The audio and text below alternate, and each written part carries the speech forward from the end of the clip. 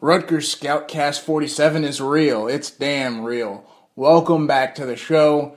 We're grinding our way to National Signing Day. This is actually the final episode of the Rutgers Scoutcast before National Signing Day. I know that that's in everyone's mind. Everyone's talking about recruiting. A lot of the talk comes out of frustration from the decommitments and some of the Rutgers struggles on the road this week, but Rutgers is actually doing some pretty good things at the same time. And for those details, especially getting ready for today, tomorrow, and Sunday, massive recruiting weekend, please check out ScarletReport.com. If you are not already a member, our membership grew significantly over the last week because of the promotion about which I spoke on this show.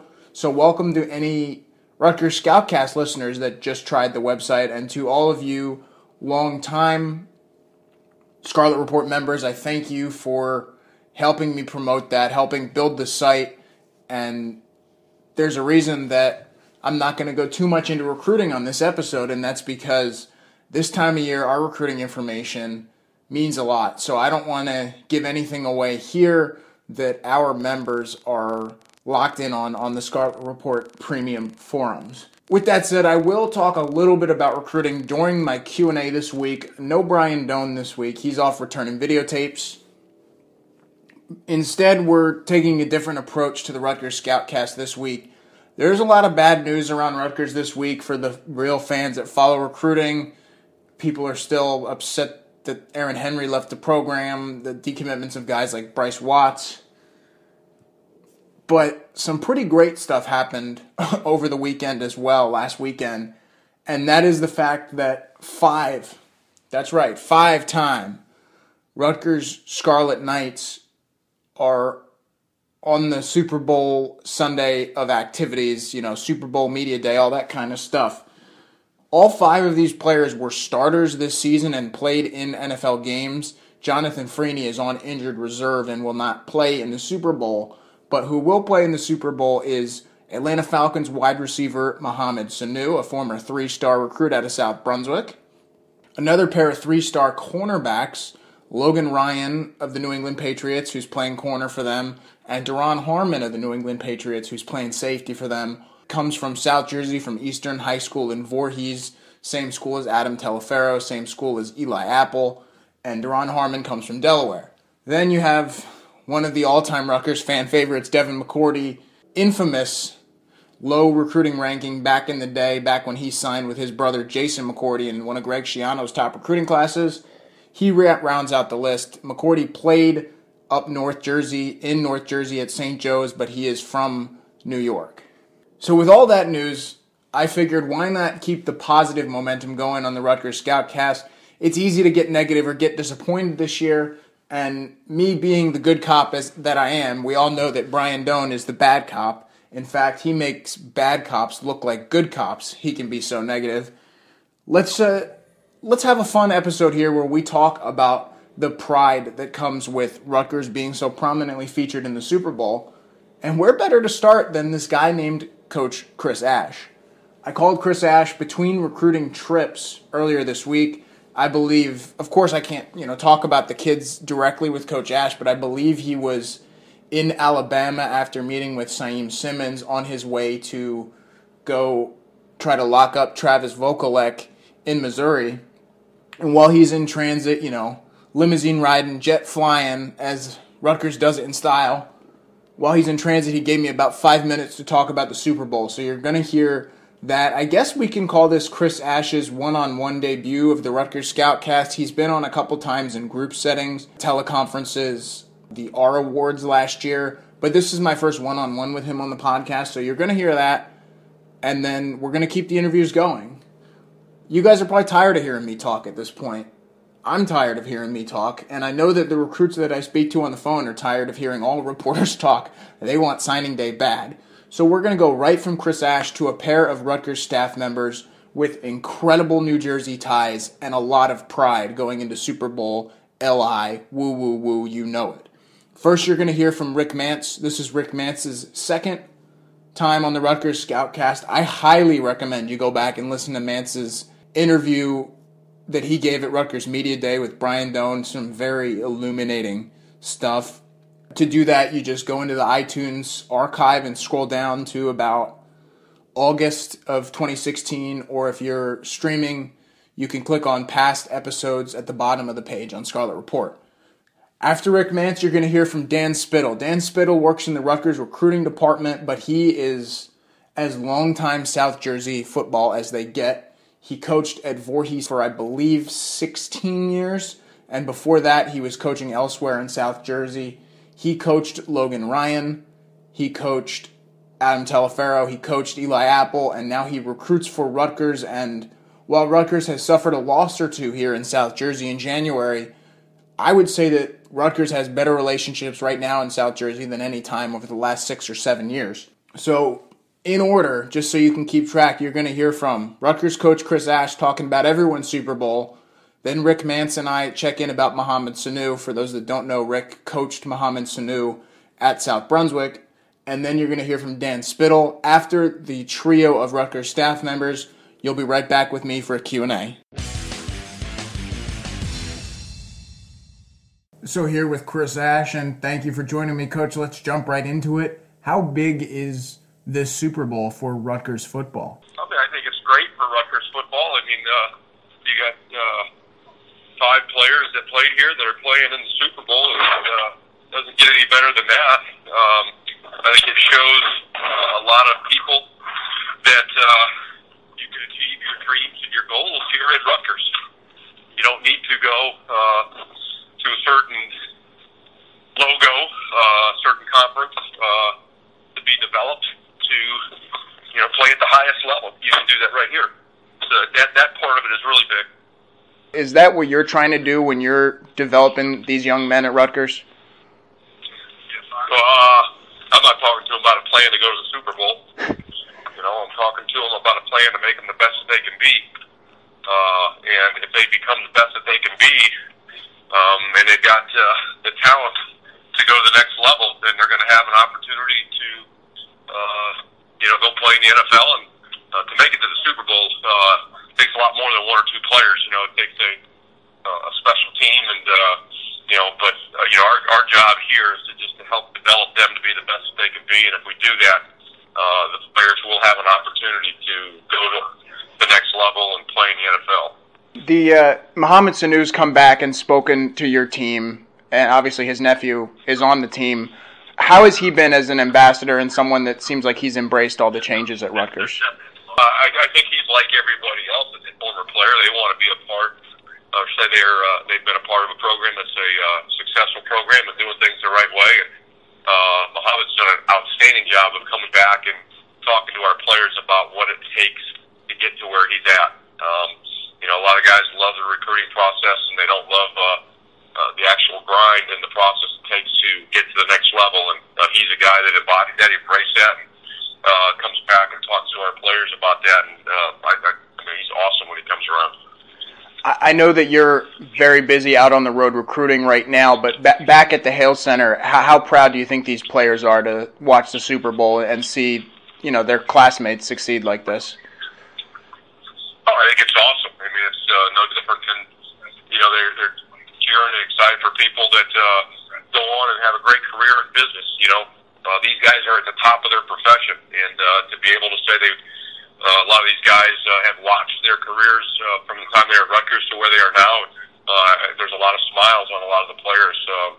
When the people are right now all over social media talking about how Rutgers has the most former players playing in a Super Bowl. I mean, they're the most proud players, and a lot of guys that want to someday have a chance to be on that type of a list also, and hopefully it motivates them to work a little bit harder. All right. Well, I know you're busy, so that's all I got for you. Thank you. I appreciate it, Sam. All right. Thanks, Chris. All right. Take care. You too. Bye. Sam, how are you? Hey, I'm good, Rick. How are you? Oh, hey, can't help but be excited. Most of it was an awesome kid. Happy for him getting one. Of course, all those Patriots up there. That's always a great deal for us. Sure. I guess my first question, Coach, thanks for giving me a couple minutes. What does it mean to you to see a guy like Mohamed Sanu make it to the Super Bowl with everything he's gone through and his path through the NFL? He's just such an amazing I know it's kind of cliche. People talk about a guy being a better person than he is an athlete. I mean, it's absolutely true though with Mom. And that young man was just incredible. I tell a story when I first got hired at South Brunswick. It was his sophomore year. It was the winter time right after football season. He found me in the building after school. He made it a point to find me a football coach, happy, smiling. Here's a kid that had struggled, so whatever, if you were a freshman, sophomore year at the school, no negativity, no blame, no nothing. Just how can I help us get better, coach? What can I do for you? And he would sit with me and watch film and hang out, and just a wonderful kid. And when you got to know that he really had so many tough things going on in his personal life. His mom's a great lady. She wasn't around very much. She was back and forth with Africa and taking care of her village. He lived with his sister, who was only a few years older than him, and he really slept on the couch. Muhammad Senior didn't have a bed to sleep in until he came here to college. He slept on the couch in a little tiny apartment. His sister and mother-in-law lived there with the two little girls, his nieces, and his nephew, Mojabi. And he ate whatever food was left. It's funny, we all knew that he wasn't getting a whole lot at home. So each of us, me, the basketball coach, different guys in town, we'd take him out for eating and make sure he had a sandwich, and we'd give him food to take home, and we always make sure that he had something. And it was funny because when he enrolled at Rutgers in January of his senior year from high school, and went over here for a couple of months, then went back to visit some of the teachers. So the folks in South Brunswick, oh my gosh, coach, do you see Muhammad? Is he on steroids? He's huge. He put on almost 30 pounds. I said, no, he's eating. He wasn't able to do that, when he was living with his sister. I said, this kid, now he's starting to get 3 square meals a day. It's just such an awesome kid, a leader. He played his junior year for me and was just amazing. And then we won 5 straight games and got to the playoffs for the first time in 30 years. And then again, because we knew he was going to be 18, he really couldn't play his senior year. So we talked to him about his options. And one of them was him staying with us but not being able to play in games, which I can't imagine, for a kid as competitive to see is to come out and practice every day and then know you're never going to see Friday night. But yet he did it. He was the first guy out there. He would grab guys after practice, and he was throwing some balls, and it's just gone away. We get a couple extra lifts, and he was always pushing his teammates. And ironically, that year, without him being able to physically play on Fridays, just being there during the week, we went out at 9-2 and went to the state semis. His impact with people is just incredible. And coming to Rutgers and having the impact he had here, they said he couldn't be a quarterback. He didn't throw well enough. He didn't do this, he didn't do that. So Greg's going to make him a DB. And that first spring, like I said, he had just arrived here that first spring. A couple of receivers got banged up. You remember right before the spring game. Right. So he flipped low over to offense just to get to the spring game. I remember Greg telling me stories. But we just wanted a kid to line up to take a few routes for us just to give us a body out there because we didn't have enough kids. I mean, he threw a unbelievable spring game. I mean, he caught 6 or 7 balls and a touchdown. It was just unbelievable. I mean, all kind of looked at each other and said, I think he's going to stay as a wide receiver. Yeah. It was just amazing that first year with them. They realized he could throw, he could punt, he could catch, he could do anything. And I think, if I'm not mistaken, it was that year, that first year, they went to St. Petersburg Bowl, and he was the offensive MVP. They lined him up in that, wild night, wildcat deal. And I think he ran for a touchdown. He threw one, I think. He caught one, and he was just all over the place. Yeah, I remember that Cincinnati game, his first game, when they put Savage in. I think he had 10 catches just in the second half alone. Just amazing and unselfish, whatever you wanted to do. It's something. He's just such an amazing young man, just incredible spirit, very positive, loves everybody. If you text him, he will text you right back. If you need anything, he's there in 2 seconds. Some of these guys get amnesia. They grow up or they leave and they go on and they forget. But he's certainly not that way. Just an incredible dude. You can't help but love him, and that's so good for him. I think you just touched on it a little bit, but I mean, he used his bye week to come back and speak to your team. It seems like he has never forgotten about Rutgers, and he's also pretty active in trying to help you guys recruit with some of the kids he knows being from this area. Sure. Yeah, he's very aware of the rules, obviously. He's very careful. But right. Time, he's always been like that. It was funny, even when he was here at Rutgers, when I was still coaching South Brunswick, he would, if Kyle gave him a week off, guess what? He was with us. Or if Greg gave him time off, he was back with us. He was always trying to see his little nephew play. He was trying to help his little brothers. So I think he also appreciated, too, everybody in South Brunswick. You talk about it takes a village. We all kind of helped to raise him. He never forgot that. When I went to Passaic, and he's, at that point in the NFL, I mean, he dropped what he was doing and came and worked at camp for me. He spent a whole day with my guys at Passaic. Didn't know any of these kids, obviously. Spent all day with him, followed all of them on Twitter. The kids were following him. I mean, just so appreciative of all the people in his life that have helped him, and in any way that he can, he'll give back. If any of his teammates Did I ever reach out? It's funny because I'll say, Mo, you going to be around in town? Well, I'm working a camp for this guy, and I'm working a camp for that guy, and I'm going to make an appearance for this guy. I mean, he's so giving of himself and his time. He's amazing. And he loves Rutgers. He is just so excited. You know, he's mentioned job. He's here. He's so respectful. He came and spent a lot of time with Coach Ash. He did a video for us, actually, and talked about, his experience this time here. And I think he's as excited as we are, about what's going on. He knows in some ways he's contributed towards that. Yeah, whenever I do the McCourty charity events or Brian Leonard or Antonio Lowry, he's always, the first or second guy in the door. Yeah, he's here, and if for some reason he's not, it's because he's booked someplace else. And a lot of times, like you say, he'll do 2 and 3 events in the same night, whenever he can. But he's very loyal, very caring, most unselfish guy I've ever been around. Not pretentious in any way. He's really an amazing kid. He's so grounded. This is more big picture, but what do you think it says about Rutgers that you have guys, Mo's from Central Jersey, Logan's from South Jersey, you got a Delaware guy, Jonathan Freeney. What do you think it says about Rutgers that people from so many different backgrounds went from those backgrounds to Rutgers and are now in the Super Bowl? Obviously, it's I think a great, advertisement. It's a great statement for, the area in which we recruit those kids that can all consider Rutgers their home. Chris talked about that when he got here. We don't need satellite camps. There are enough kids with a 3-hour car ride to this campus, and you're seeing that now, with those guys at Super Bowl. And he gives Greg all the credit, obviously, because Greg Schiano's the one that trained all these guys to develop them. At the same time, you look at Chris's track record, Eli Apple and all those guys that played on his last defense at Ohio State. He's, going to do everything that Greg did and perhaps more in terms of developing kids. It's one thing to identify and to get them here. And Rutgers, certainly, we think with the classes we got coming in, we've got some pretty talented kids here. I think it says a lot for, their ability to be developed. But obviously, guys like Belichick know that Rutgers is a school that is going to do a good job of developing kids. A lot of guys get to the league, but to see the number of our guys that are sticking, that are succeeding. Hey, I appreciate you giving me some time because believe me, I know what recruiting is like this week. Not a problem. Yeah, we're just trying to finish it up and finish strong, and then get ready for the 17th season, which would be great. And there's no days off with that junior day on Sunday either. Oh no, not at all. There's never a day off here. I know how that works. I guess I'll just jump into it here. You knowing Logan Ryan as long as you have and working with him, where is your pride level right now? Oh, tremendous. You know what? He's the kind of kid, man. If you coach those kind of kids, you'd never have a problem. On or off the field. Comes from a quality family.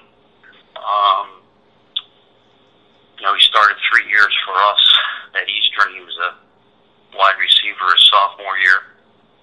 And then junior and senior year, he played quarterback and cornerback. Never got hurt. Played both ways. And Rutgers, that was a good pickup by him. He wanted to stay close to home. He ended up, having a stellar career here. It was kind of funny. I was thinking, we had a kid, Adam Telefero, went to Penn State. Logan was kind of always looked up to him, and then because he was a defensive back, and then when Logan came in, Eli Apple looked up to Logan. So we had kind of like a period of like 10 years there where the younger kids always looked up to the older kids on our team. So we used to joke and call it DBHS for defensive back high school. Califero, prior to him, was Chris Canny, who went to Kansas State and was a first-round pick with the New England Patriots. So, we've had some pretty good DBs and really good kids. Eastern put out some really good kids over the course of the year. So, I was very fortunate. Now that is when you have good kids, you're a good coach. When you have great kids, you have a great coach. Yeah. You're at DBHS and you send him to DBU over at Rutgers. How much do you think Rutgers prepared him for the NFL? Because it's not just the football. I mean, I know he met his fiance there. He had a kid with her. Like, he's really grew up as a person at Rutgers too. Oh yeah, and Coach Schiano did a great job here. I mean, he took it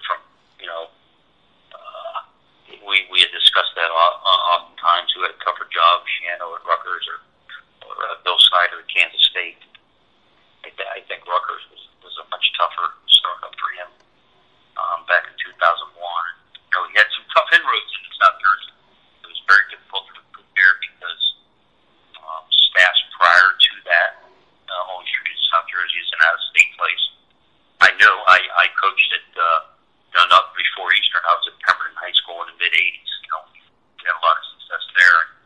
They treated it out of state. So once he came in, though, and solidified it, he got the Ryan D. Imperial from Washington Township was probably the first South Jersey guy that Greg had gotten like in 2006, and then 2008 he got Logan Ryan and got started rolling in the South Jersey, getting guys to commit, and had it pretty well locked up. I would say by the time he left for Tampa Bay, he could get pretty much whoever he wanted in New Jersey. And there's a slight stumble here for the last 4 years. Coach Ash had to come in here and kind of patch up the castle a little bit. I think we've done that, and now let's get some players and compete in the Big Ten East. Yeah, obviously I know the rules, and you can't talk about specific players, but I know that you guys have kind of made a resurgence in South Jersey in this 2017 recruiting class. Yes. You working directly in the recruiting department, how does 5 players in the Super Bowl, how does that affect what you do as a recruiter? Well, it verifies that, being his high school coach, you can kind of identify some talent.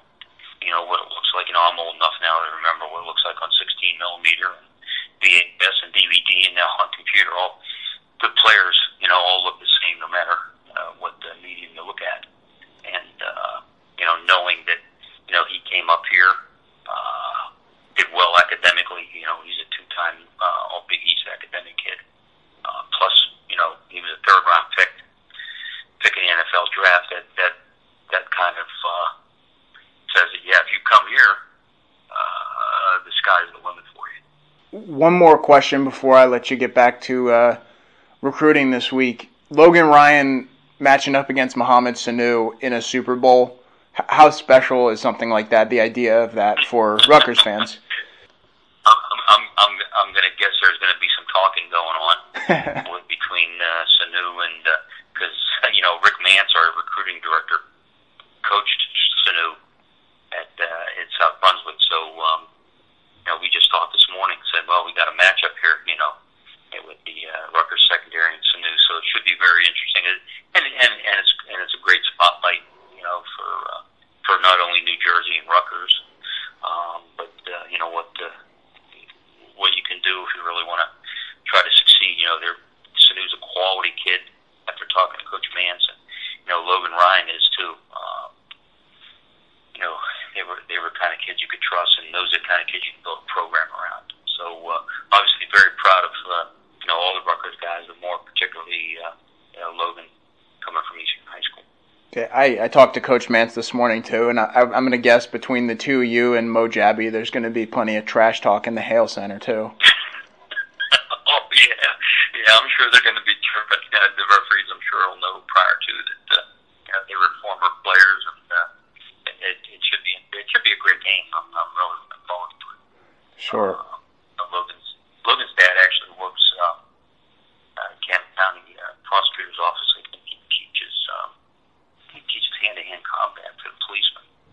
So he comes from a very good family, and that starts off. It's my description is always the family builds the foundation, and when you come to high school, it's my responsibility to build the first floor. He comes to college, they build the second floor, and that's how it's done. So if it's a little if the family situation is shaky, you got a shaky foundation, and everybody else, it's very difficult to build off of that. That's how I've always described it. So he had a good foundation coming in, so it made our job easy. Sure. Well, speaking of not easy jobs, I'm sure you've got about 8,000 recruiting phone calls to make today, so I definitely appreciate you giving me some time. A lot of transcripts to look at and see if kids are taking the right classes and all that kind of stuff. So that's another part of the job. Yeah, I'm sure. Well, I appreciate it, Coach, and looking forward to signing day and the Super Bowl. Very good. All right, thank you. Nice talking to you. You too, Coach. Well, we are back, and by we, I mean just me. Scarlet Report publisher Sam Hellman. This is the mailbag segment for the week before you guys ride off into the final weekend before National Signing Day. As always, you can reach me at Sam Hellman Scout on Twitter, shellman@scout.com via email, Sam Hellman Scout on Facebook. And the best way to reach me, which is where the questions come this week, is through the Scarlet Report premium message boards. You can either post a question or shoot me a direct message into my inbox on Scarlet Report on the Scout web system. And I will happily take your questions on air. We have a rapid fire mailbag this week. I think it's a total of 5 questions. About 3.5 of them are on topic. I'm going to touch on them for quicker answers and run through these. Just so you know, after I finish answering this mailbag, we're just going to straight end the show after that. So before I jump into the questions, just so you all know, next week might be a little bit of like these January episodes where it's not the full format that you're used to, and that's because National Signing Day is Wednesday, and frankly, I don't know if I'm going to be able to get a podcast edited in time for Friday, because I'd be doing the whole thing Thursday, essentially. So maybe we'll have a show Friday, maybe it'll be a truncated show. There's some unique interview opportunities coming Wednesday of next week, so maybe there will be some more cameos like you've seen. I'm not really sure, but my plan either for next week's episode or in 2 weeks is to do really just a National Signing Day breakdown. Brian Doan is our national recruiting analyst in this region. There's no one better to talk about rankings, flips, why Rutgers has targeted some of these guys. Why Rutgers is flipping a kid from Delaware. Why is Rutgers looking at defensive linemen committed to New Hampshire or anything else that comes with the territory. We're going to talk about all of that. And hopefully for some of the guys out of the region like Tijon Mason, maybe we'll get some of our other analysts to join the show as well. We'll see. Anyway, here's the mailbag. And the first question came from Bruce. And the question is a recruiting question. Shocking, right? Which recruit does Rutgers need to land to cap off the class? Well, my answer is it's not creative, nor is it someone that is a touchdown machine or a sack machine. My answer is punter Ryan Anderson. And I know that some of you are going to laugh and say, punter? Well, let me tell you something, brother. I was on the bandwagon or the first guy on the bus when Michael Cintron started to get on track to set these punting records, the Rutgers record, the Big Ten record for punts attempted in the season. And Cintron did okay, but Rutgers needs an improvement at punter, especially if you're looking at another 80, 90 punt season. The offense is only going to change so much in 1 year. I think Rutgers is going to be punting quite a bit this year, and I'd love to see Ryan Anderson be the guy to do it. Ryan Anderson is a grad transfer, 1 year of eligibility. He's a longtime Michigan kid that would love to kick at the big house, so I think that it would be relatively easy to get a commitment out of him this weekend should Rutgers issue that scholarship offer during his official visit. Anderson's got a 4.0 GPA and a 46.2 yard per punt average.